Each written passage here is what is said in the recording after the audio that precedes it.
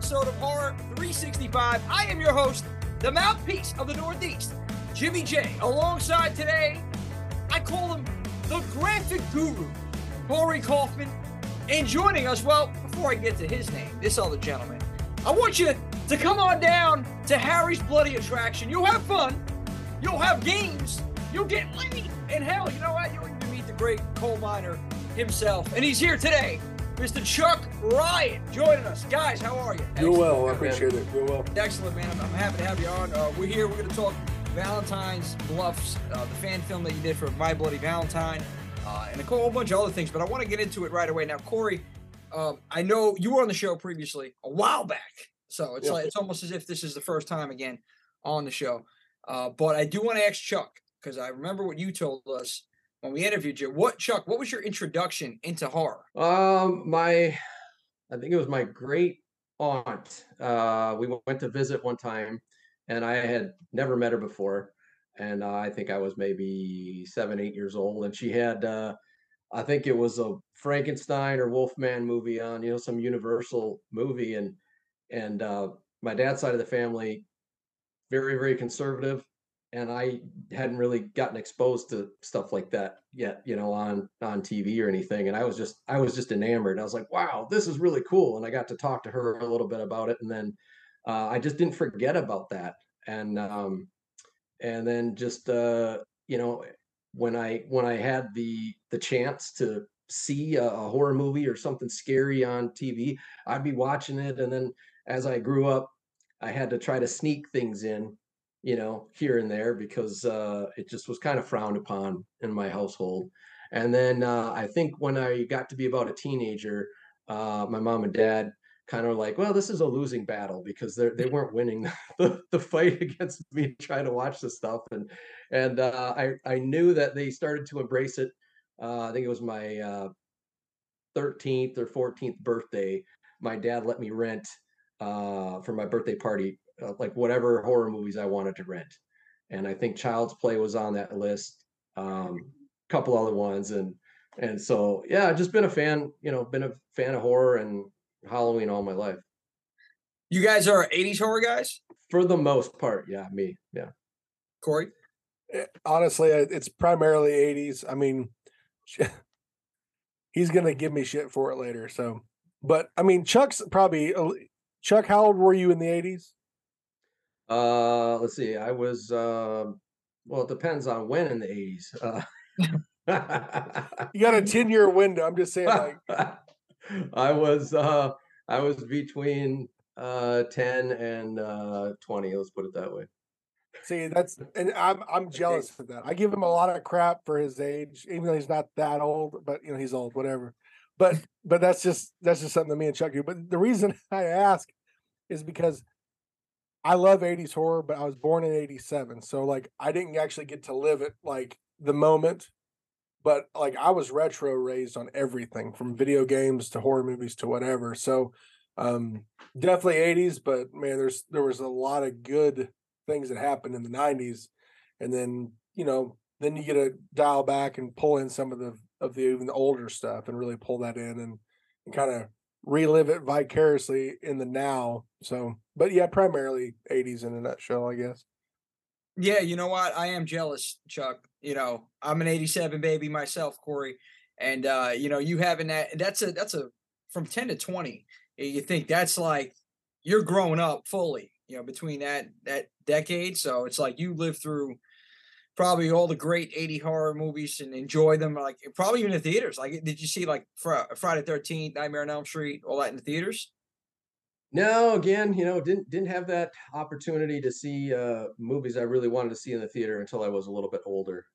But I still cherish all that 80s-ness, and I do feel pretty blessed. I don't know, maybe a little spoiled, just to be able to grow up in that era, that decade. And not just horror. I mean, action movies. I mean, oh yeah, dude, you name it, right? We had it all back then. It was great. It was great. Like going back. I mean, the beautiful thing is now, guys, we can go back and we can watch it. And there's 1,000 streaming services. Whoever thought it would be like this? Like everything's at our fingertips when we were going to video stores. Yeah. rent the movies. And that, I do miss that. I think I spoke about this a while back, but a couple times over. But yeah, video stores too. You guys remember walking into the video store, going into horror sections? Oh yeah. Oh yeah. Spending I don't know how many minutes staring at the VHS movie covers, right? And just be like, wow, this looks awesome. I've never seen it. I don't really know what this is about, but that just looks awesome. Yeah, I'm gonna rent that one. What was do you guys remember renting any 80s horror movies? Yeah. Um, there was a little gas station not too far down the street where we used to live when I was a kid, and they had a little video section there, Wait, and hold on. A gas station had a video set up in there? a gas station did, yeah, Oh my God. and they had a little horror section, and I remember renting Halloween 4, uh, Child's Play, and I remember at the end of Halloween 4, I think it was after the credits, they showed a little preview for Halloween 5. And I was like, oh, well, we didn't have internet then. You didn't know when it was coming out. Maybe they said coming soon or something like that. And every time I went down to that gas station, I'd look to see if that new Halloween 5 was out. And I don't know, maybe it was a year later or whatever, but yeah, had that opportunity. I don't remember how I was able to rent stuff because I remember not having either of my parents with me, and I wasn't 18 yet by a long shot. So it might have been just that loophole where It's a the gas attendant station. didn't care. It's a gas station. Yeah, Hey, come know? on, I got right in the back. They showed Right. you the beat section too? Well, hey, those were the days, right? I mean, Yeah. where you could get away with that stuff. No, it was 88 that had to be because Halloween 4 came out in 80.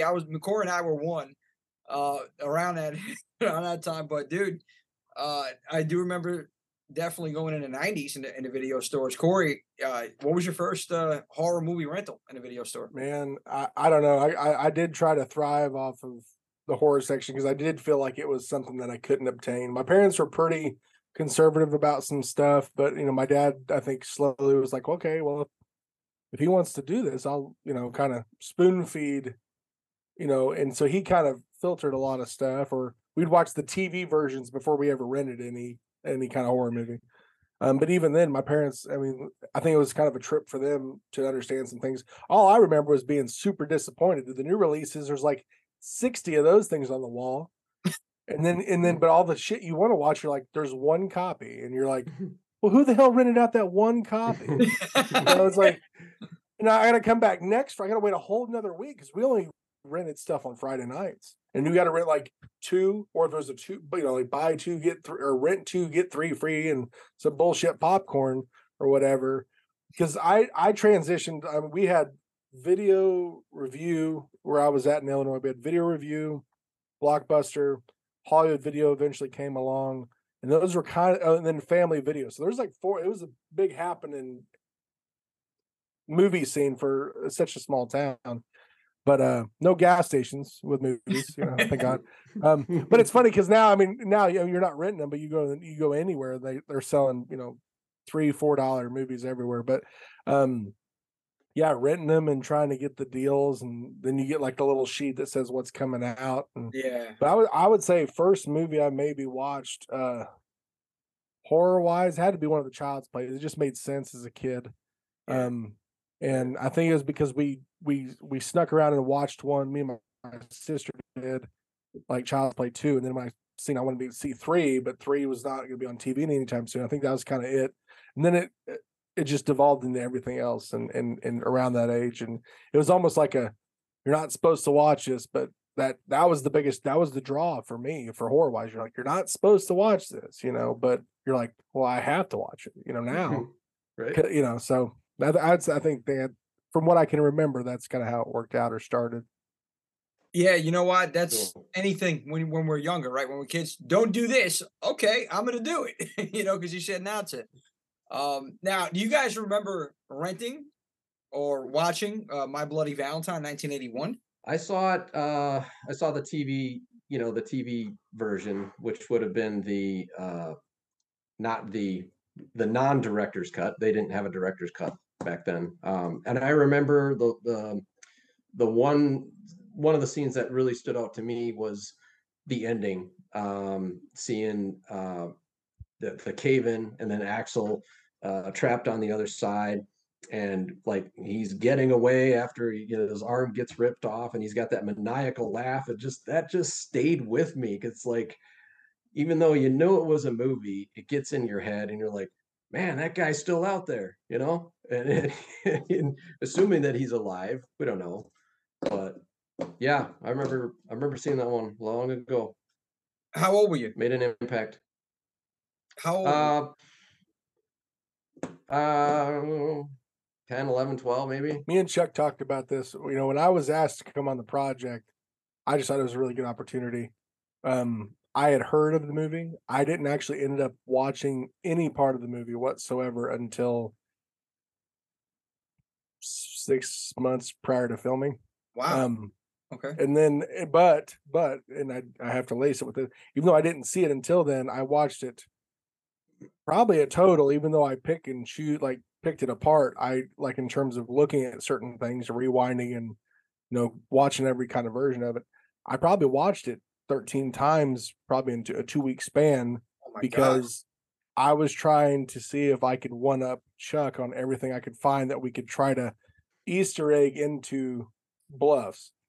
And so I got like that when I'm asked to research into stuff and create stuff, whether it's articles in a newspaper all the way to props or help with information, or hey, can we get a good picture of Axel's ring or whatever.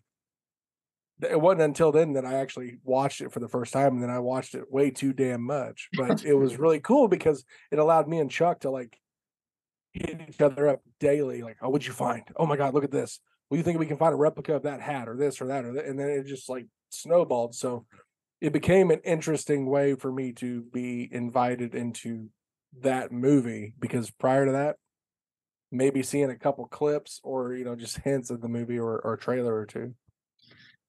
That's incredible. I mean, 13 times, Cory, that's almost insane in my book, in 2 weeks, in a 2-week span, but I understand why you did it. And it shows in the film. And I want to say, let me ask this first. 2009 version. What do you guys think of that? I thought it was a pretty solid movie. I mean, I kind of feel like deep down it was one that didn't necessarily need to be remade, but I thought they did a pretty good job. And then adding in that 3D aspect, that was cool. I thought they did a pretty good job overall. I enjoyed it. Doesn't at all touch the what was done with the original movie. I think definitely an inferior film, but I thought they did a great job. I liked it. I liked some of the twists that they tried to do in it with the story, and just make it a little bit different, set it apart and everything. And the effects were really, really good. A little heavy on CGI in my opinion, but I agree with that. I definitely wasn't a fan of 2009. Cory, what about you? What do you think of the 2009? Well, I had actually watched most of 2009 prior to watching the original, and thinking, okay, what am I missing? Trying to watch it, but there was certain things that, even though I wasn't trying to, like where Chuck had the privilege of comparing it to the original, I didn't really have that yet. And so I think the first time I watched it, because I only watched it twice, and the second time, I don't know, it was the same thing. I think I watched the second one to see what else we could pull or add to this, film, in a weird way. But there's just certain things that, like, growing up in the 80s into the 90s and seeing a lot of practical effects done, if something is overly CGI'd or just almost lazy CGI'd because they either don't have the money or time to put effects in, yeah, I started picking it apart for CGI aspects of things, whether it was, blood or kills or whatever, because it directly, like, the one film I was always pissed off about was Freddy versus Jason, because they tried to do this blood drop scene in the hallway, and I was like, it's so overly CGI'd, it took away from. There's nothing about this film that just feels good and natural. And I'm like, if I want to see blood dropping on the tile, I wanted to see it stay in there, or flowing appropriately. And when you're able to look at films like that, the 3D one, they tried to overcompensate the 3D, and it's like, well, maybe if we do some of this 3D, it'll take away from the shitty CGI here and there. And so that's what stuck with me from the most part. I honestly couldn't watch it and go, I know what happened part for part on the remake. So Yeah, no, definitely. I agree with both you guys on that with the CGI.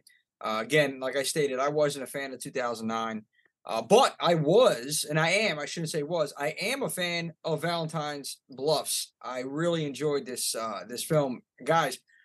It's you, the continuity is there in this. And before I guess we get into it, walk us through the process of what it was like putting this all together. I guess we'll go with Chuck. Oh boy.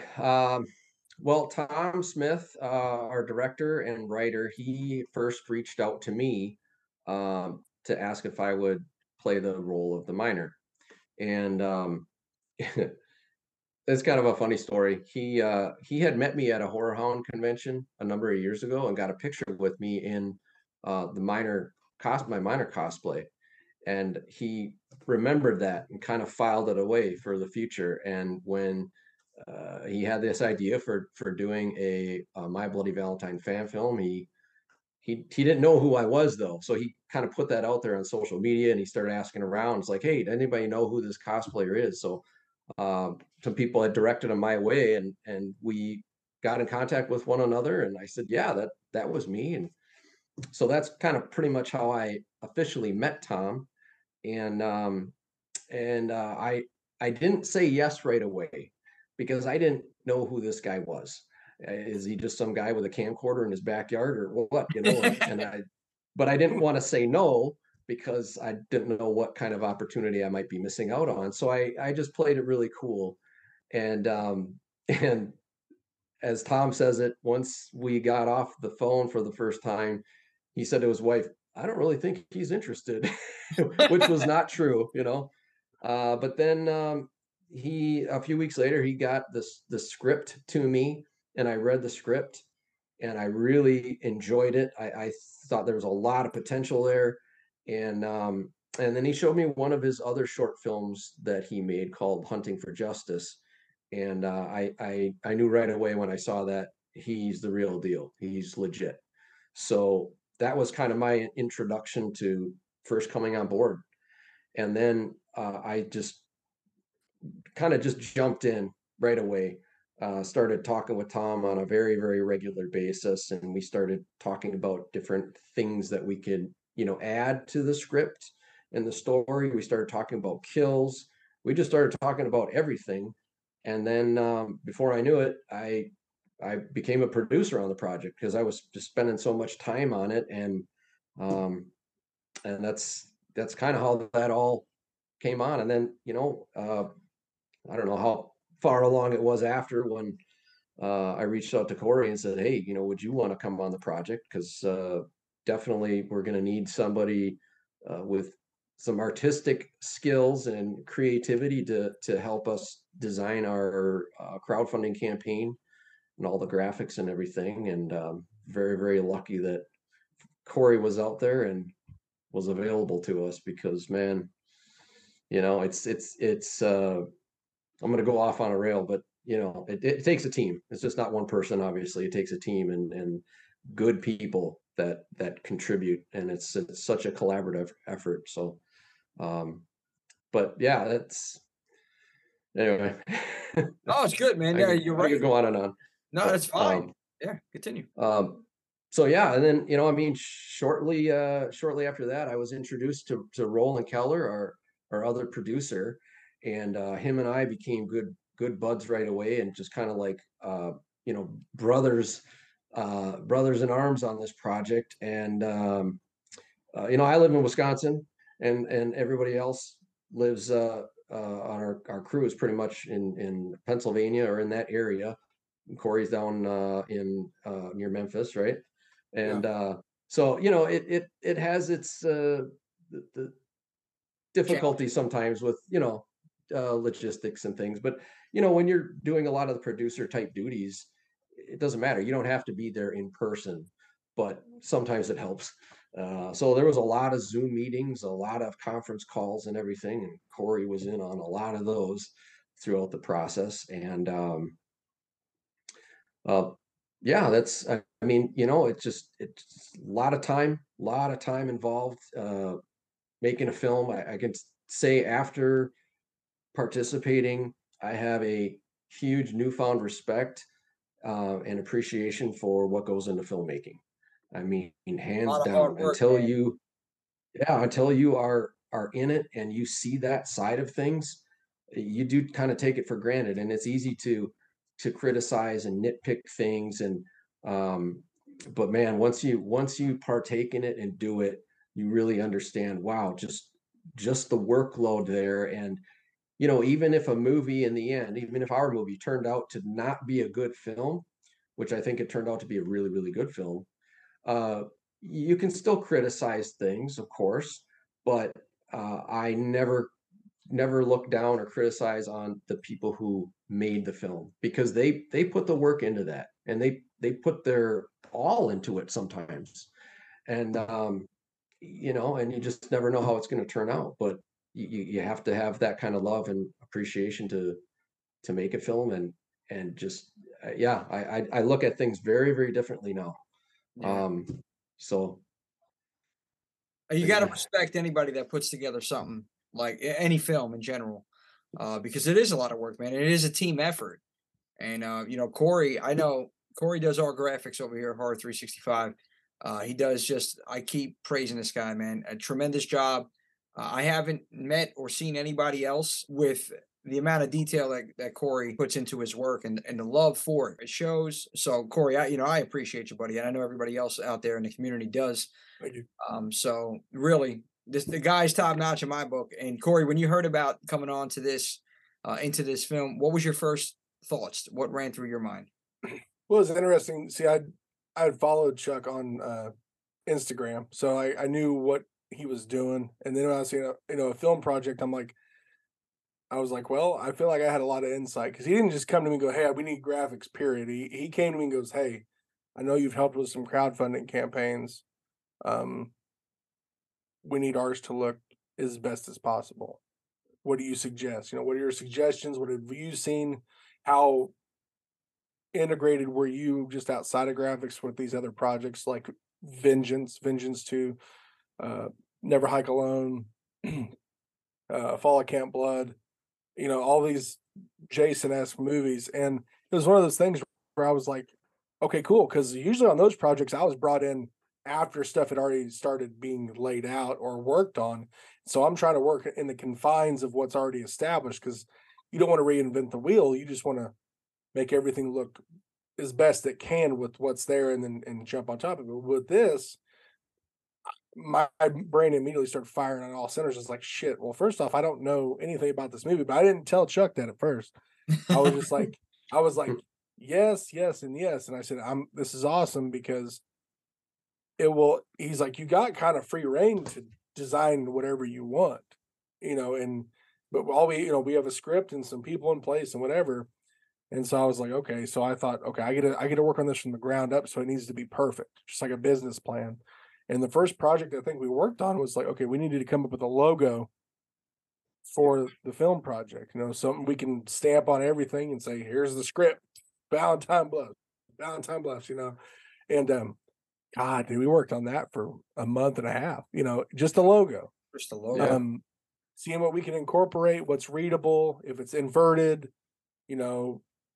if we decide to make it more, in motion or this and that. So once we got that, I almost thought that was it. And then they just kept saying, okay, now we're going to do this. And so they started structuring what was in place. I told them what worked and what didn't work on crowdfunding campaigns that I've been a part of. And then next thing you know, I'm making perk pages, out the ass and we're like, they were coming up with perks. And then I was designing to make it is visually easy to look at, to interpret what they were wanting to do. And I think just rolling with that, and or if I was like, Chuck, I can't find a picture of the miner doing this specific motion for this one perk, he goes, I'm going to make my wife take a picture of me doing that tomorrow. Or, and he was Yeah. on the ball about, like, if I needed something, he didn't want me to work for it. He's like, I'm going to get it to you. Give me a day. And then I would get it. I'd make it work, and we'd critique it back and forth. So me and Chuck went from total strangers, like Instagram half-ass followers of each other, to like talking 2 or 3 times a day, mostly at night. Yeah. And of course, those conversations were always, they were 80% work related and 20% goofing off, which thank God, because I was like, this old guy's not too bad. He's a pretty cool cat, whatever. he's a cool cat. And and then it became like, if during the day I was working, I'd be getting voice messages from who I didn't know who the hell this guy was. Some old guy's messaging me from Chuck's, messenger or whatever. And I'm like, who the fuck is that guy? And next thing I know, it's like, oh, Chuck, oh, that's my alter ego. And so it's one of those things that it kept it playful, but you're talking about going from total strangers to like almost best of friends, essentially, like where we can talk about anything, including our families, in such a short amount of time. But I mean, we were put to work together, and then working with everyone else, everyone else is kind of giving their ideas to Chuck. Chuck's filtering it, coming to me. I'm trying to turn something around to give to him to disperse out back to the people he's working with. And that's what we did. It was nonstop. It was like a full functioning company and business. Cause I told him, I said, that's the one thing is I've seen some projects really not get what they were doing because there wasn't that camaraderie or that guy that Chuck was willing to do a lot more than what I think anyone else would be willing to do in anything, like not just, hey, you're an actor, but you're also be a producer, which also, everyone's like, well, what does a producer mean? He dumped a bunch of money. He dumped all of his time into this. And he has like, what, 13, 14 kids, right? No. No, but I'll put it this way. I'll put it 7. Yeah, 7. Yeah. One for every day of the week. One kid is a lot. One. Yeah. 7. Well, that's what I said. I tell you, Cory was invaluable, and I don't throw that term around lightly. He touched on a lot there, and we became fast friends working on this project, and I think he did way more than was expected of him, and it helps befriending somebody like that too, like Cory, because then you get more straight, honest answers from people. Say, hey man, I'm really backed up right now. There was never any attitude about anything, and Cory would try to fit stuff in as much as possible, and there was always that level of respect between us. And I would pick his brain on so many occasions about, like, hey, what do you think about this? And what should we do here? And it wasn't just stuff about the campaign. Sometimes it was things about just the movie in general, or what do you think about this kill? And I just like bouncing a lot of ideas off him, and he always had answers too. And I like that. You're just not throwing a question out there and then getting a, well, I don't know response. We had just good chemistry, good camaraderie there. And, and we still do, man. We still, I can't tell you how many friends I've made on this project. Cory's definitely one of the best ones that I have made working on this film. And, I think the work that he's done on it really speaks for itself. When you look at our campaign, Cory's is what he did there that's the face of the campaign, man. In my opinion, presentation is everything. I always say, it is. Yeah. When you go to a crowdfunding site, that's the first thing that hits you. If you don't like what you're seeing, you're not going to stick around. Yeah. And I think what we did, with the work that Cory did on our campaign, really brought people in and kept them there. And that's just a testament to his abilities and skills there. And I wouldn't really want to imagine what would happen to our film or where it would be right now without everything that he did. And I'm 100% serious about that. Myself and our team is just so grateful for everything that he did, and just being a friend too, and being able to blow off some steam and vent to each other periodically about just whatever, you got to do it to stay sane. Yeah, I'll be honest. I think we talked about every fan film under the sun. I don't even care who sees this or not. It's one of those things where I told him the goods and bads of how I got introduced to fan films and being involved with them, and then being pulled in every direction when people have beef with each other or whatever. And that's the thing too. It's like, I told him, I said, there's going to probably be instances where, you have arguments with anybody on our, this team. It just depends, and I think, they, I feel like they did me a favor because they gave me some, parameters, and it was just a matter of like, okay, what can you do? And I was like, I gotta impress. Every time I do something, I want to impress the hell out of somebody. But then, you fast forward to all that stuff we did and the culminating of it, and then you're at the tail end of, after the movie's out and everything. Now you're like, okay, we got to Blu-ray, DVD covers. We got to finalize this, do that, poster this, poster that. And now it's almost kind of a sit back, but now I feel like I can sit back on what I did. Now Chuck's trying to, on the tail end of fulfilling all these perks, all these visual promises that I designed, that they, the Valentine Bluffs crew is going out of their way to like fulfill everything that the fans invested into this film, That's to get big. it going. That's big because a lot of time. I'm sorry. Yeah, continue. No, and you got to remember, I'm throwing this out there because I want people to understand, like, I was the graphic designer on this big project. That's it. Okay. But everyone that was working, in the, I don't even call it, in the gutter of it, in the meat of it, now they're trying to still, they're on the tail end of fulfilling perks. And when did this project start, Chuck? 2 years ago?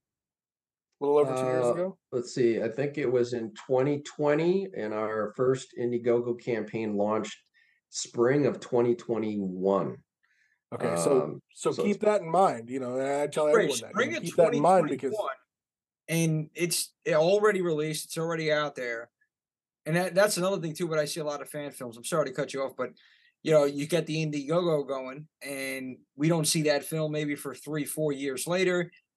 Possible perks aren't fulfilled, at least in a timely manner. I've seen that a lot, man, and it's big that you guys are actually making sure that they are fulfilled, and everybody's getting what they invested in. Yeah, it's a lot of time getting that stuff done, especially with a skeleton crew. It's myself, Tom Smith, and Roland Keller are in charge of fulfilling the perks, and it's easy to come up with things when you first start a campaign. Oh, let's offer this and all that, and then the realization really hits home after the movie's out. It's like, hey, we got to deliver on what we said we're going to do, and we're doing it. And it always takes more time than you expect. We did 2 campaigns. I think the second campaign had almost as many perks, or just about, as the first campaign. Some of those perks I'm making by hand. Oh my God. And so that takes time as well. And so yeah, they're getting out there, for sure. We are continuing to have things shipped pretty much on a weekly basis as they come to us or as we make them. So we're a little behind, but we're trying to keep people updated. So everybody's gonna get their stuff. Yeah, no, it's a lot. It's a lot of work, guys, and I think after the project's complete, like you talk about, now you got to deliver this, and it just continues. But what you guys talked about, that camaraderie, that team effort, it becomes a family, and it's so important because a lot of egos in this business, and especially that business, the film business. Everybody, lack of a better term, legend in their own mind. Some people are, and they think they deserve more, or but it's so important to stay humble and to focus on the task at hand and not put yourself or your selfish, needs above that. And you guys, I know for a fact, Cory, I know that's you. You're selfless. Chuck, you seem like a great guy. The first conversation I'm really having with you, man. But just Cory talking about you, I trust his word. I can see it. I can tell, man. So you got a solid team just in you two alone. What I'm seeing, and again, it showed in the movie. For me, like, I really enjoyed it. So I think you guys did a hell of a job. And even the rest of the cast that I seen in there, which is another question I have for you. Like, how did that go? I mean, I love Lloyd Coffman as the mayor. I gotta say, I did really enjoy that and how he was delivering things. So that was cool. And Cory, I know you, my man, aside from the visual side of things, okay, I know you love butt drugs. Okay, but I got to tell you, man, you are a natural at acting. Your performance, Yes, he is. it looks so effortless. And that is what, and it puts some people on the big screen to shame. What I've seen, I'm like, this guy is really good. I never knew you had that side of you, Cory. Well, it was the first opportunity, and the fact that they gave me the opportunity, I don't remember how it went down because Chuck could probably tell you on. I feel like they had a part, and they're like, I think Cory could do this, and I've done small projects here and there. I'm usually like the right hand man to a bad guy that just kind of grunts or acknowledges or whatever. I don't say much. I'm a lot of one liners, but when they threw me this part, they're like, hey, you got to be a egotistical asshole who thinks he's a hot shot in this small town who kind of pries and says whatever he wants to women. And I'm like, well, that's not that. I was like, well, that's not me. So maybe I can do that. That'll give me, something to shoot for. And I'll put it this way. I had some people in mind that I'm familiar with that I'm like, if I embody this person, I think I know what direction to go. And Chuck knows exactly what I'm talking about. But the opportunity was given to me, and I think it just gave me this kind of freedom, especially with Tom being like, hey, this is what I wrote, but just do and say whatever you want. And the part was cool. And then when I started reading into the part, I was like, okay, now I gotta start asking the wife permission to do some of these. Yeah. Things.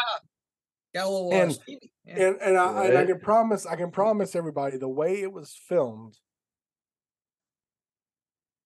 I don't know how to describe it. I was like, it looks like so much more than it is, and I'm like, no, it's not CGI, but it was the coolest experience, and getting to talk with Nightmare Christie and develop a camaraderie with her the day of, and feel so comfortable to like have the conversation. We knew what we were doing, primarily because I let her do whatever she wanted. I was like, hey, you're a genius at this, and she's like, she literally said, let me control the whole situation. I said, okay, yeah, that's great. And but I never had so much fun. I've been part of some other projects or like a guy in the background, but the way they treated me, the situations they put me in that were super uncomfortable in a good way, like in terms of like, hey, this scene kind of developed and we want to put you in the basement now on this toilet. Are you okay with that? And I'm like, well, I guess, how are you filming it? And they're like, well, how comfortable are you? Like, we want it to look real. And I'm like, okay, next thing you know, I'm sitting on a toilet bare ass for what, a couple hours, Yeah. And this was after some medical stuff like months prior that I probably shouldn't be sitting down that long, but I ended up being, but I was like, I wanted it to look authentic. Everything I've seen in other movies, I was like, if this is the only part I get to do, it needs to be the best of the best, and I didn't think of anything else. I was like, I am literally a blip on the radar of this film. And because I was just more fascinated with watching Chuck, I had to sit on the toilet and watch the miner walk down a hallway of this old decrepit basement and little slats that you can see the light through it. And I was like, I'm literally in this movie. This is freaking nuts. And then the miner has to bust through the door like 30 different times, and I have to act like, oh shit, like. And then the next thing I know, he's running at me with a pickaxe and getting to do the makeup effects they did on me and just the whole aspect of it. And then watching Christy getting to run around scantily clad, and the miner's chasing her, and I'm trying to act dead. I was like, I don't think anyone can really fathom like what that all. It's like, did that all happen? But it was a lot of fun. It was a long night. I was in Pennsylvania, I think, for 2 days, and we shot everything you see me in. We shot in the same day, almost the day into the night. Yeah. Same day. Yep. That was bar a really scene long day. and then the house scene at night, I'd be like 12 to 16 hours or something like that. Oh, yeah. Right? Yeah. Oh, Yeah. easily. I think that was the longest day filming we had because we had to get all of Christie's scenes in and all of Cory's scenes in, not only at the bar, but at the house as well. But yeah, they were great. It was so much fun. And I think that's why it was delivered and received so well on me and Christy's part, because we were supposed to have a part like this big in that whole film, and it got expanded out. Better words, are probably used into just so much more. But getting to talk with her, and like me and Chuck and everyone were like getting to talk with her and hear things about conventions, and or even think about what her thoughts were. And I'll let you speak on it. Like, Chuck got to drown Christy, and then I'll let you speak to that whole thing too. On that was such an interesting story. Oh, Yeah, talk about that, Chuck, and it also like just embodying that character, man, and being Harry Warden. How'd that feel? Yeah. Well, I'll get the Christy question out of the way. That was I had a lot of fun chasing her around, and she was great too. I feel like she was a natural. Yeah, when it came to that scene where where the miner drowns her, I believe that was the very last scene that we did that day, and it was well after midnight. Well after midnight. And everybody's tired but wired, and we got a job to do, so we're going to do it. And as Cory said before, things just kind of unfolded. We actually utilized one of the Airbnbs that we had some of the crew staying at. We utilized that as a filming location, which really wasn't part of the original plan, but it was just this older farmhouse that just had so much character to it. Tom said, we have to film here. We have to use some of this. So we filmed a lot of scenes there, and Christy's death scene was there too, as well as Cory's. And when it was time to do her drowning scene, she told me right before that, I think they were setting up for the scene, and she said, Chuck, I have a fear of drowning, and like a legitimate fear of drowning. What? And I said, oh, okay, what do you want to do here? What do you want to do? And I said, first, are you comfortable, doing this? Because her head needed to be submerged underwater for a little while. And she said, well, let's work up like a system where she says, I can't remember. She said she's going to grab my leg or just like start tapping my leg once she's had enough. If she starts kind of, freaking out a little bit for real about her head being underwater. And I said, okay, but we could only do that scene in one take because her hair is dry prior to being drowned. And once she goes in, so that was it. We didn't have time to like, oh, let's dry her hair and style her hair again and stuff. So we went over a lot of prep for that scene. And when it came time to do it, I was choking her, and then that proceeded. I think it was one continuous shot where then I plunge her head underneath the water in the hot tub there, and held it there, which seemed like a long time for me. And John Picos, our DP, he didn't say the signal. I didn't hear word cut or anything like that from Tom yet. So I just kept her head down. And then eventually she did grab my leg, and I pulled her out. So it worked out really good. I think it turned out great on film, and she didn't have any, mental scars or anything like that from doing that scene. I don't think so, but she was a trooper, and putting her, what we put her through there for in the wee hours of the morning. So, hey, she put on a brave face, and that's tough to do in that situation. And she did it. Yeah, especially you're afraid of something that you have to do now. It's like, yeah. How many takes is it going to take? And then what you said, it's a one take deal. Like, one take. That's it. Yeah, we got to nail this one shot, and that's incredible, man. You guys did that, and I could tell, especially being a long day, too, and all different shots you had to get done, different scenes.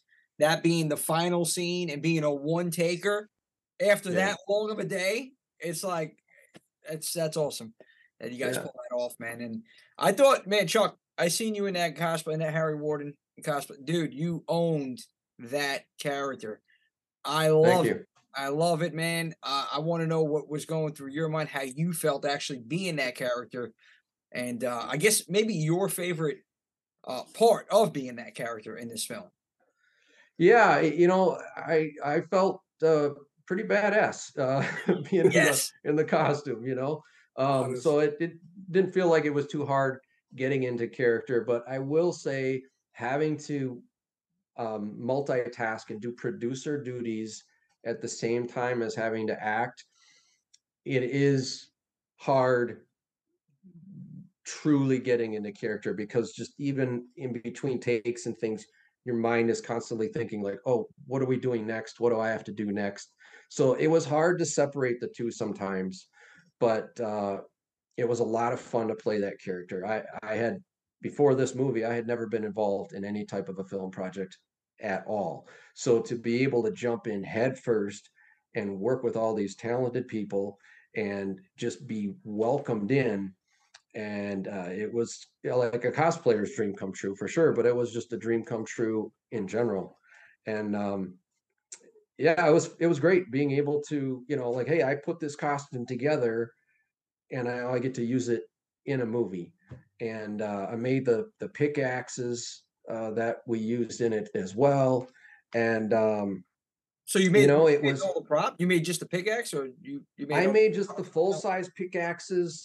Some of the other weapons, there was a knife and a mini rock pick, which Cory got right here. Yeah.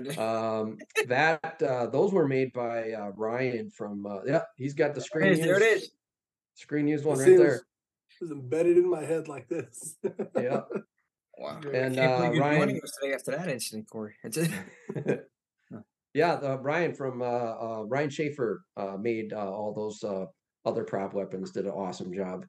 And but yeah, the miner costume is fun to wear, but it has its moments. There's a very, very poor visibility through those tinted lenses, and then you have no peripheral vision. I have fresh air coming in. I rigged up like a fan that blows fresh air up into the mask, and then just forces out some of that condensation and uh, uh, CO2 yeah. out. And but it gets hot inside the mask. Pretty much from here down is comfortable. From here up is not, and it's hard to hear. So I really have to get close to people to hear, action, cut, anything that people are saying, to know my cues. You kind of get used to it after a while, and it's also hard to, when I don't speak in the movie, but in between takes, or when I'm trying to communicate, I have to express my volume Yeah. loudly so people can hear me. So sometimes you do feel like you're off in the corner by yourself, because you can't What's going on communicate here? very well. But yeah, what else about the mask? I was gonna say, it feels like a vice on your head with the Oh, straps tied down real tight, because you have the hose. The hose is always pulling down on your head, so your neck muscles are constantly fighting to compensate that. So you get a little bit of a sore neck at the end of the day and stuff, but all that was, it's is that worth why it. is that why your It's neck worth and it. your traps look so jacked right now, man? Come on. Yeah. Nah, dude. What He happened? works out. He works out. He goes to the gym daily. I have to hear. He's like, I can't talk right now. I'm at the gym. I'm like, all right, well. I have to stay in shape in case Got there's it. a sequel. Ah, listen, we don't. Uh, Mine are still roaming around, and to me, I got to tell you, man. Dare I say this? To me, Chuck, you are Harry Warden now. My book. You know, And that's big Thank you, because like thank you, man. I I love appreciate that. 1981 film, but dude, I enjoyed your performance more in this fanfic. Well, And that's me saying that's again wow. objective, but this is me saying that, man. I really did. I will say that I got a lot of helpful advice and direction from Peter Cowper, who played the Oh, miner in the original mhm. 81 movie, and have befriended him as well. And he's been a really good resource for me, just getting different tips and advice on playing the character. And I felt that was important to know, to kind of get in his head a little bit. And he was very generous with the information that he provided me, and has so many great stories working on the original movie, and his memory is so sharp. It's crazy. So he gave me a lot of good tips, useful tips, from some of the fight scenes that we did to just how to embody that. I mean, you can't really take any better direction than that from I mean, he is the Harry Warden after all. So that was good. That helped me get my mind right a little bit too about playing that character. And yeah, the I was gonna say about the fight scenes. That was my favorite. My favorite thing to do was the final fight scene, but my favorite thing. And I got to thank John Picos, our DP, for filming that beautifully. He just did a great job on the film overall. Yeah. But that was one of my favorites. And then Roland Keller helped choreograph all the fight scenes, and he was wonderful because he comes from a wrestling background. He used to be a professional wrestler. So and that's one instance there where the distance made it difficult, because Roland and Brandon Leapart, our sound guy, choreographed and recorded themselves doing that fight scene, and then he'd send it off to me, and then my wife and I would try to go through that sequence too, so we try to remember it. And that was interesting. And then Jeff Swisher played TJ, and that's who I have the showdown with at the end. And I got to tell you, that was some of the most fun, not only for like being a cosplayer to be able to do that, but to fight on film. And I think our fight scene there looked very legit. I was nervous about that, honestly. I was, because that's going to be one of the main that you build up to throughout the movie. That's the payoff climax right there. Yeah. And it's got to be solid. It has to be strong. It looked organic, Chuck. It did. I'm sorry to cut you off. You continue, but it looked organic to me. Thank you. Yeah, I thought I was really happy with the way it turned out. And Jeff Swisher and I had this chemistry as well. I think he comes from a martial arts background. He's a little bit older than I am, but a veteran actor, and just he picked up on the choreography quickly, and it seemed to flow. I felt like we were able to sell a lot of these blows and hits and punches and things, and I couldn't be more proud of the stuff we did in that scene. And I will say that I was the prop master on the film too, which just means you got to take care of the weapons and the prop weapons and all that stuff. So I was kind of in charge of all that stuff, and we did swap out some fake weapons, a fake pickaxe with a real pickaxe, that scene a couple different times. And we had to do that. There's a scene where I swing and miss him with the pickaxe, and it's supposed to stick in the wall, the side of the tunnel in the mine. And it's all rock. So to get the authentic feel for it, you can't hit that with a rubber pickaxe. No. It was supposed to stick in the wall, but it's not going to stick into rock. But so Jeff really trusted me on that, with that whole scene, and him with I mean, the trust was mutual. When you're swinging things around and you're getting close to sell it, even though the camera angle on which it's filmed helps sell it, like, whoa, he hit that guy, or he just about missed him. That was tricky. And I remember before we did that whole scene there, telling everybody, look, I have to be focusing 100% on what I'm doing here. And I didn't feel like I even had to get into character doing that whole fight scene, because I'm just making sure that I don't hit Jeff or hurt Jeff in reality. And I just told everyone, I can't even be thinking that there might be someone that's getting too close, that's encroaching, that's part of the crew. And I just said, everybody just stay back. The only person that was kind of going around was our DP, and he was getting some tight angles and stuff. So he knew where he needed to be, and nobody got injured for real. So that was good. And Yeah, that was just my favorite scene. Favorite scene to act in. Favorite scene to watch as a viewer too. No, it was incredibly done, and I got to tell you about the shots in this movie. I thoroughly enjoyed how you filmed, how they filmed this, especially even that opening sequence where it's going through like the railroad and the mine.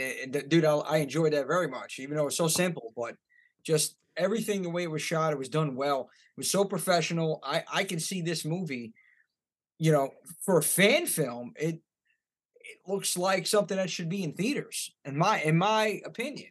You know, seriously, the way it was shot, the quality, the acting, um, you know, the job you did, Chuck, man, as Harry Warden, man. Like I said, I can't praise you enough in this role. And Cory, you as well, man, with the acting. Again, you guys are natural, both of you, and it looked very organic. Everything in this film looked organic, and Thank you, I man. enjoyed it. You know, the special effects, Yeah, Tom and Darren Pastor were responsible for the effects. I mean, just did a phenomenal job.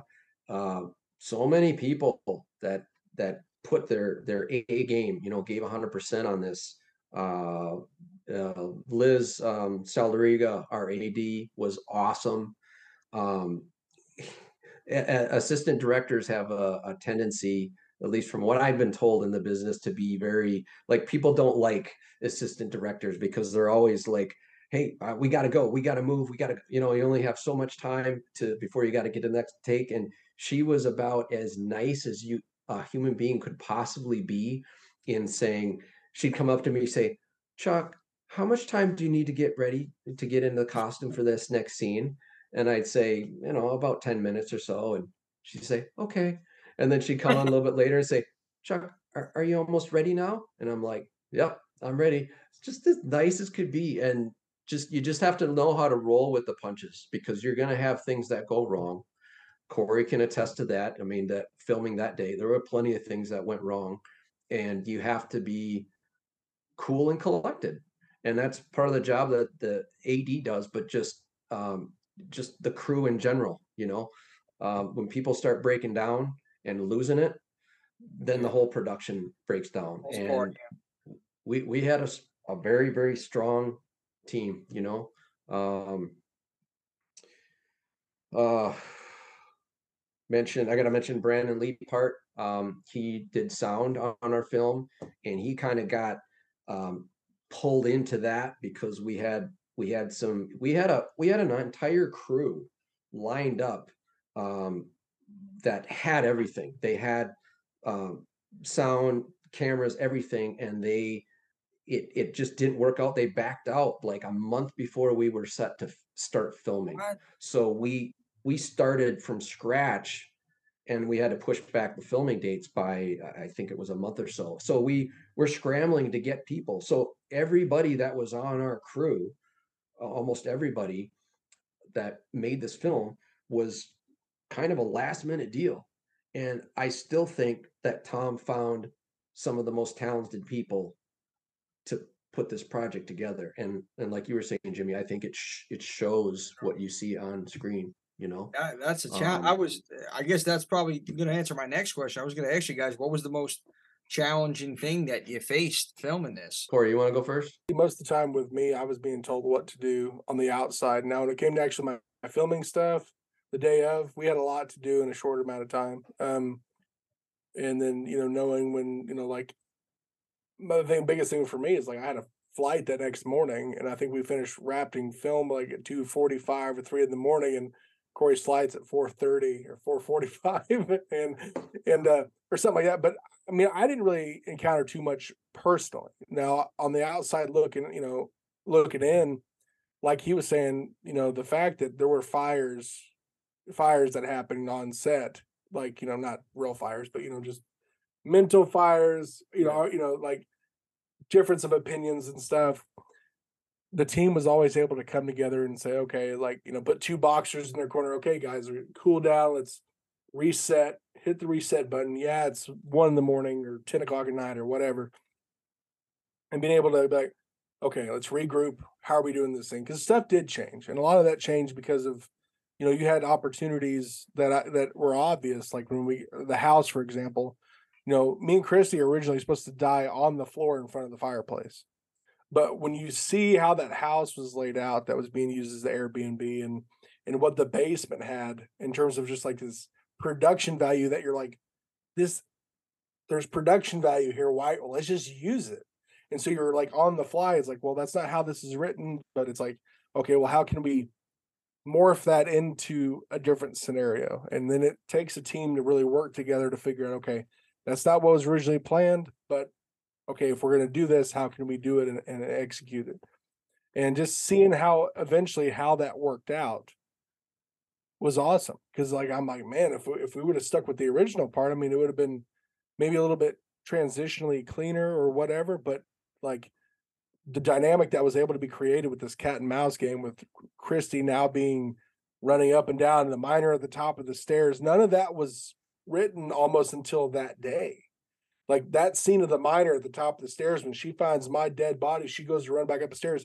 The miner's just there and imposing, and it's like, that wasn't planned. That really wasn't planned out. And then the whole cat and mouse game, and Cory died on the toilet, and Christy being drowned. That whole dynamic was created on the fly because of the production value that was laid itself out. And so the team really had to work through some, because you got people who aren't going to agree. You got a guy who's like, no, this is how we were going to film it, right? And then the director, the writer, whatever, is like, well, this and this and this. And it's like, okay, let's figure it out together. And then they did. You got other people in place that are helping make sure those connections stay fluid, and then that they can reach a decision and execute it, opposed to just bitch and complain and then it just fall to nothing. So the testament that I'm trying to get to is just like, if things come up, having enough other members and team members in place to help talk it through and really figure it out. And that's what happened that I seen. And I was only being on set for like a day and a half, 2 days.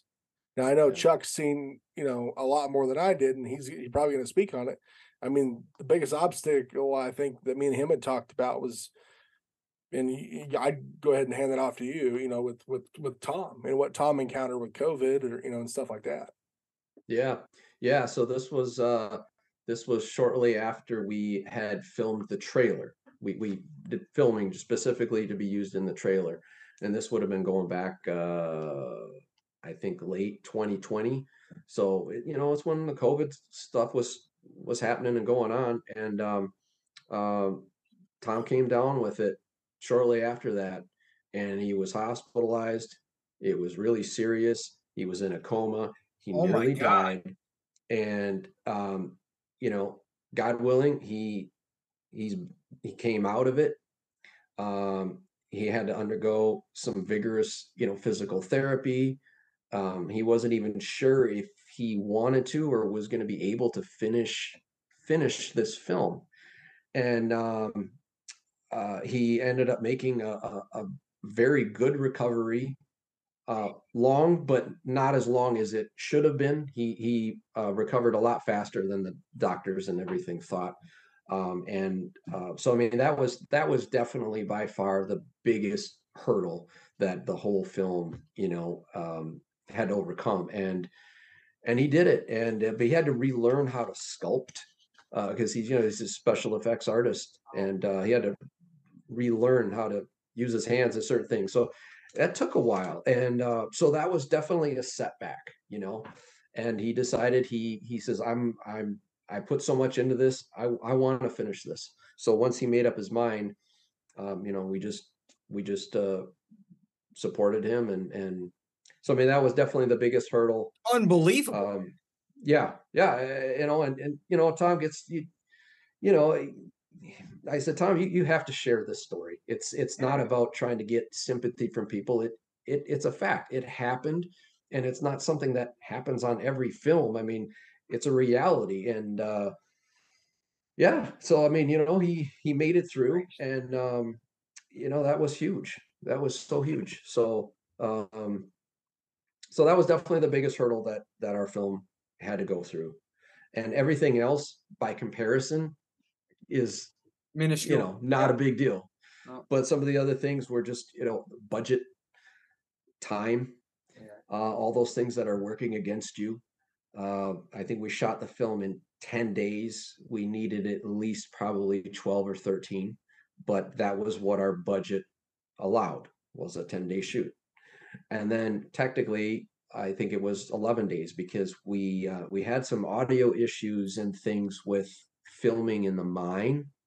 We filmed for 1 day in a real mine, Pioneer Mine in Pennsylvania. And we was when Tom was reviewing the footage, he didn't like what he saw, and we had talked and said, I think because people want to see everything in the mine. The mine again, there's a lot of climactic things that happen in the mine. It's got to be good. So we all decided, let's get everybody back together, and we're gonna go reshoot. And this was 7, 8 months later, reshoot for a day in that same mine, and that's what we did. So that costs more money to have to rent that location and utilize that. And we had when our first crew couldn't do the film, we had to change Airbnb dates. You don't get all your money back on that. So there's just, there was a lot of things with budget and time that were kind of worked against us.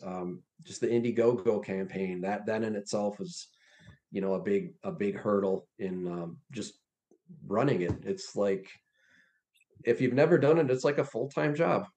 Cory, myself, Tom, Roland, we all sacrificed so much time from our normal lives to do that, but you have to do it in order for it to, and that doesn't even guarantee that it's going to be successful, but you have to put that time and energy in. Sacrifice, yeah.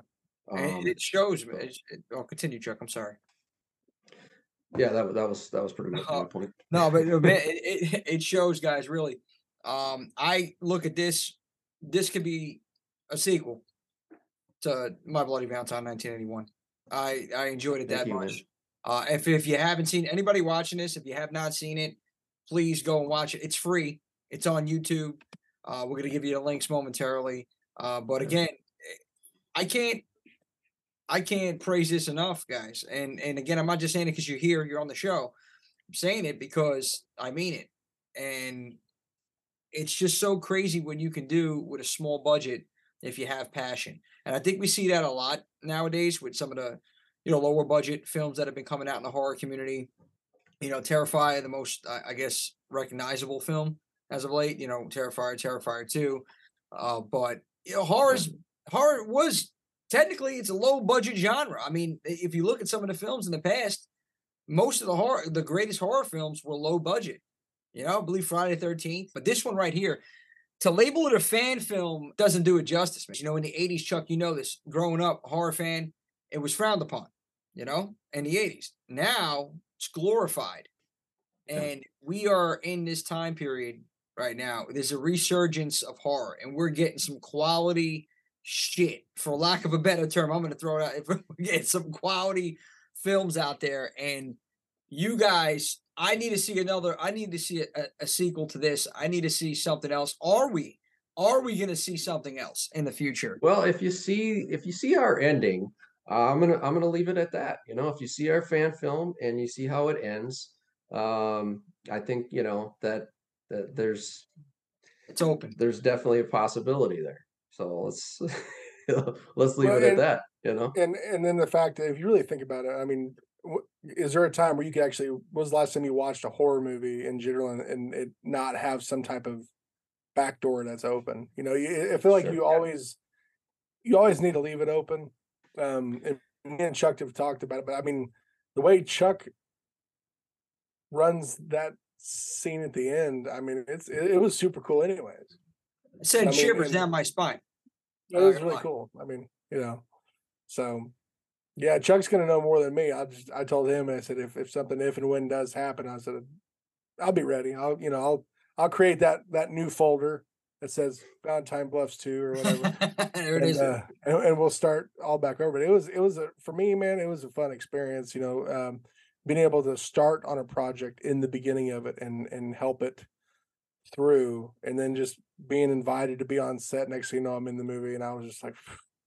And these guys were awesome, and they and then and here's the thing too, and a lot of people don't understand this, is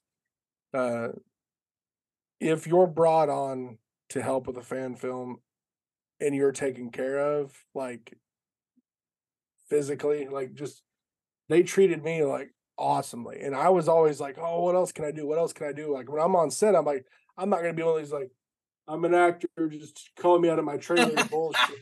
Where's my water? And I was like, what else can I do? Because sometimes I felt like I was like, I need to do more. They're like, you've done enough. Like you need to just. We invited you out here, and we're gonna have you.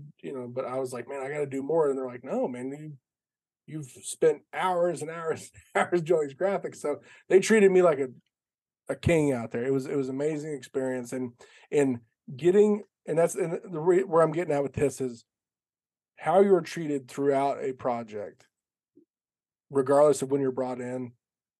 I think really is a testament of you'll figure out who the people are around you that actually give a shit, and long term, because you could do a project. They could, let's say the project paid or whatever, and then next year you're like, okay, thanks, you're done, whatever. I've been a part of plenty of those. But when a project actually like takes the time to bring you out or to do this or to do that, because I live in the middle of nowhere. Everyone, Chuck's in Wisconsin, everyone else is in PA. Cory's in the butt crack of the United States, trying to make sure he doesn't get ran over by whoever else is coming into the country. But it's like it's one of those things where it's like,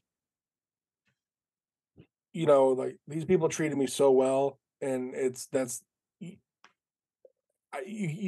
Chuck, I don't know what Chuck could do to not go a notch down on a totem pole kind of situation, because it was pretty awesome. And then shit, we're going to Texas Frightmare in a couple weeks, and if you want to see the Miner in person, the Miner in Valentine Bluffs, and like what you were saying, Jimmy, the Miner, like when you think of Miner, that this is the first guy that just comes in your head. And there's gonna be an opportunity in Texas, and I think we're gonna have a good time out there and catch up with some people and hopefully get to talk about the film even more. And Nightmare Christie will be out there, so. Oh, and side note, why didn't anyone go over with me? Like, was anyone sending me videos on me and hers fight scene? Because I thought we had some pretty good fight scenes. And there was no predetermined choreography of this fight. I mean, I enjoyed it, Cory. I did. And I just another note from this film. I'll never give you some beer money and tell me to go get me some beer. Okay, now real quick, you know what? I've had a lot of arguments with people about that. And do you guys remember Black Sheep with Chris Farley? Yeah. Okay, I embodied that scene in my mind because I was thinking about when he goes around the corner and he's trying to politically help his brother, and he actually drinks all the alcohol that those kids are drinking because he's trying to get them not to do it. That's what I was doing. I was thinking beer. I didn't want these kids to squander their funds on alcohol. So I thought if they have no good where to put the money, I'll just temporarily hold on to it. He was being a responsible citizen. Yeah. There you go. I mean, it's always for a good reason. Yeah. Jeez. Yeah. Cory mentioned we're going to be at Texas Frightmare weekend. We got a couple other conventions that we're going to be doing this year too. Flashback weekend in Chicago. We'll be the Valentine Bluffs team will be vendors at that one. Also Horror Hound weekend in August. And then let's see, I'll be at Crypticon in Kansas City. I think that's in July. So definitely doing a few conventions this year. Excited to meet up with my convention buddy Brent Edgett. He played Jason in Fall of Camp Blood, and also did some makeup effects work and did a bunch of stuff on the movie Roseblood. Acted in that one too. Yeah, he was Michael Myers. It was Michael Myers in Roseblood. Yep. And so yeah, it'll be good get together with him. Haven't seen him in a while. And my other buddy Clint Tacy from Ink Mirrors. Clint did some perks on our film too, on our Indiegogo campaign. Good guy. Another those two guys too, like Cory. Just it was awesome to pick their brains and just to give, you know, hear their opinions and takes on different things and give advice and input. And that's just it's so invaluable to having people like that around you, you know, whether they're involved directly or indirectly. It's really, really helpful, and just take it all in, you know. So yeah, it'll be good to see those guys. And Cory, I'm going to see you in a couple weeks in Texas, so that'll be fun. Looking forward to that. Oh, yeah. So you guys got a couple conventions coming up. Hopefully I'll see both of you down the line. But Chuck, okay, my man, before I let you go, that little segment I told you about, 2-minute drill. Okay. Timer right here. And you got 2 minutes to answer these questions, and it's no right or wrong. It's the best answer, your best answer. Are you ready to rock and roll, Chucky? Let's do it. Let's go. 3, 2, 1. Favorite horror icon? Harry Warden. Favorite slasher? My Bloody Valentine. 81. Weapon of choice? Pickaxe. To remake or not to remake? Not to remake.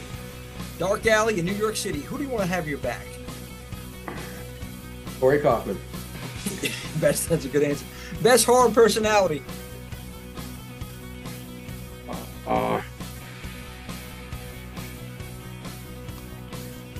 Give me the next question. I don't know. 80s or 90s horror? 80s. Sure. Favorite psychological horror movie? Silence of the Lambs. Favorite horror movie quote?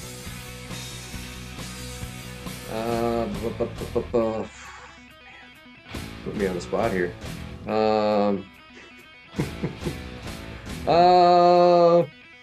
Little Chop Top maybe from Texas Chainsaw 2.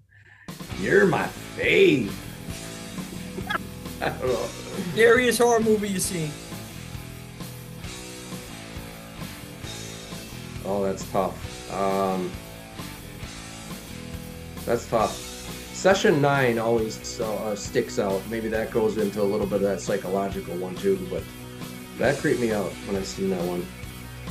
Gotcha. Best horror voice?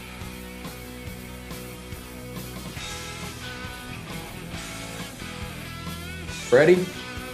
Universal monster of choice? Wolfman. Wes Craven or John Carpenter? Gonna go with Carpenter.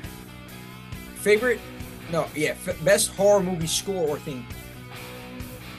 Oh boy. All right, we're at the time.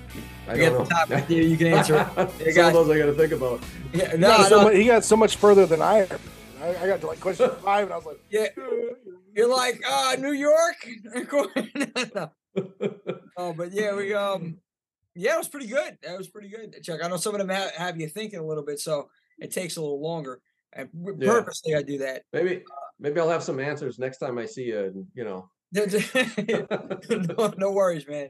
Give me some time. Throw it out there real quick. Who is your horror movie crush? I got both of you that question, Cory and Chuck. Horror movie crush. Chuck's gonna be thinking about this for a while, but I can't say Nightmare Christie, okay? No, anybody. I know that's I kind of figured. For legal reasons, I can't say that either. But honestly, my favorite is the girl. I'll argue to the day I die about it. Every time I see a post, it's like, "Who's your favorite final girl?" Or "Who should have never died in a Friday the 13th movie?" And that's JJ from Jason Takes Manhattan. That rocker chick was so awesome in every which way, and I'm like, why the did you kill her? I was like, no. I was like, I get the kill was kind of cool, but I was like, I've always been pissed off about that. And I'm like, dude, she just had that whole dark hair rocker chick, just all about it. And I'm like, yeah, it doesn't matter. You can have the most scantily clad lady in front of me, and I'm like, nah, JJ. So JJ from Part A. JJ, dude, she gave me that Joan Jett, Stevie Nicks vibe. Yeah. Oh yeah. I love it. All right, what about you, Chuck? I'm gonna have to go with Tina from Halloween 5. Okay. yeah, she rides in the car with who she thinks is her boyfriend, but it's actually Michael Myers wearing the mask. Yeah. And I actually got to meet that crush at the H40 convention. Forget how many years ago that was. 4 or 5 years ago out in That was in Los California. Angeles. Yeah, or not Los Angeles. Yeah. Pasadena. Yeah. She was cool. That was fun. It's fun meeting All her. I hear when you said Tina, I hear Danielle Harris says, Tina. That's all I hear. Oh, right. I hear in my head, bro. Well, and I don't know if she actually died. Then we don't know that. I mean, we assume, but she got roughed up a little bit by Michael Myers, so we don't know. Maybe she survived. Nobody knows. We'll find out. But all right, other question, and then we're gonna wrap it up here, guys. Junk food of choice. When you're watching a good horror movie, what's your go-to? Okay. Doritos or popcorn. Okay. Yeah. Cory? I don't know, dude, because I have a little bit what doctors would call a little bit of a weight problem, right? No. Come on, Yeah, man. I know. You're just big boned. I'm just big boned. I don't know. It really depends. I mean, I feel like I've always been a closet Dorito eater forever. But what's really weird is like I will eat and like they don't taste like they used to, but I will down a whole pack of Golden Ritz crackers if you let me. That and like just the sides, like it's just nothing on them. Just butter. Just plain? No, Yeah. Oh, wow. I can have them plain, but man, with cream cheese, Right. Ritz crackers. Oh man. But then you're like, hey, it's cool. There's 3 more cartridges of that shit in the box. Reloaded it. Yeah, it's like you put one away. You're like, oh, that was disappointing. There's more. There's Oh man, that's good stuff. Oh, those are Cool good. Ranch Doritos for this guy too. But yeah, guys, it's been a blast talking to you. Chuck, I got to ask actually both of you guys. 10 years from now, where are you, Chuck? Where do you see yourself? Maybe I'll still be cosplaying then. Who knows? Maybe some of my kids will take over the throne. Who knows? I don't know. That's a long time. Yeah. Think about what I'll be doing then, but I know all my kids won't have graduated from high school by then. I know that for sure. So got a ways to go before that happens. Chuck will be 75 going to his last year. I mean, yeah, 7? Jesus. Oh my goodness. Please, man, throw him some extra jingle. We need to pay tuition, guys. He did an incredible job in his film. Throw Chuck a little extra jingle there in the Cash App with the Venmo. No, I'll take it. Listen, don't turn it down, Chuck, please. Cory, 10 years. Where are you, buddy? I better be driving an old 66 pickup and just hitting up conventions and just showing off a bunch of shit. I don't know if I'll be cosplaying, but I really hope that I'm out of the rat race that's called a full-time job, and just doing the graphic art stuff, but for everything that I want to help people with. I think doing what I'm doing now, minus the full-time gig during the day, because that eats away a lot of my time, and hopefully just convincing my son to still hang out with me. I got one kid, so I got one shot at doing this right. So he's 13 right now, so he'll be 23. That'll be in no time. Just hopefully I can be in my old pickup, checking on my son, making sure he's just kicking ass and whatever he's going to be doing, and then hopefully I can still kind of squander to a couple conventions and impress people with my knowledge of Friday the 13th or lack thereof. So there you go. That's incredible. And listen, he's got a good pops. And then your 7 children, Chuck, you should be proud, man. They should be proud. Their father, you seem like a really great guy, man. It was a pleasure. You, it was really a pleasure talking to both of you. Thank you so much, guys. If you haven't done so already, what are you waiting for? Check out Valentine's Bluffs. I believe the YouTube is Weez in Hollywood. Is that it? Weez in Hollywood? Am I correct on that? Correct. Okay. Yep. Weez in Hollywood. Yep. WEEZ in Hollywood. Check them out. Subscribe to the channel. Valentine's Bluffs. It could, I'm telling you, I swear on everything I love, it could be a sequel to the original 1981, and just incredible work, guys. Thank you so much for taking the time. And follow these guys. Where can they find you? Yeah, find me at Instagram, Chuck Ryan Cosplay. Also, our Valentine Bluffs fan film. Just do a search under that on all social media. You'll find us. And Cory? Mid-South_Maniac, Facebook, Instagram. I'm sure I'll hook it up some other places too, but that's the primary spot, or even DeSoto County Ghostbusters on Facebook and Instagram. I forgot I'm the president of that damn thing. So you can follow us on there for all this awesome charity work that we do through there. And then, just follow me. Not a lot of cosplay yet, but I'm sure by the time Texas Frightmare rolls around, me and Chuck will be messing with some people there. And then just a side note, not that it really matters, because, Chuck was the star of a movie. Awesome. This month, Mario Brothers Back in the Game on YouTube will be dropping this month finally. Finally, so, if you want to see, if you're tired of watching the animated stuff and you want to watch real Mario, follow that at Mason Studios on YouTube, and you'll see all those weird films I'm in outside of this awesome one. So I'm looking forward to it. Yeah. It's a Mario. Let's go. That's what I'm talking about. I can't wait, guys. I can't wait, Cory, to see that film. Thank you so much once again taking the time out for us, horror heads. Thank you for tuning in, and thank you for celebrating horror. Not only in October, but 365. We're going to see you next week.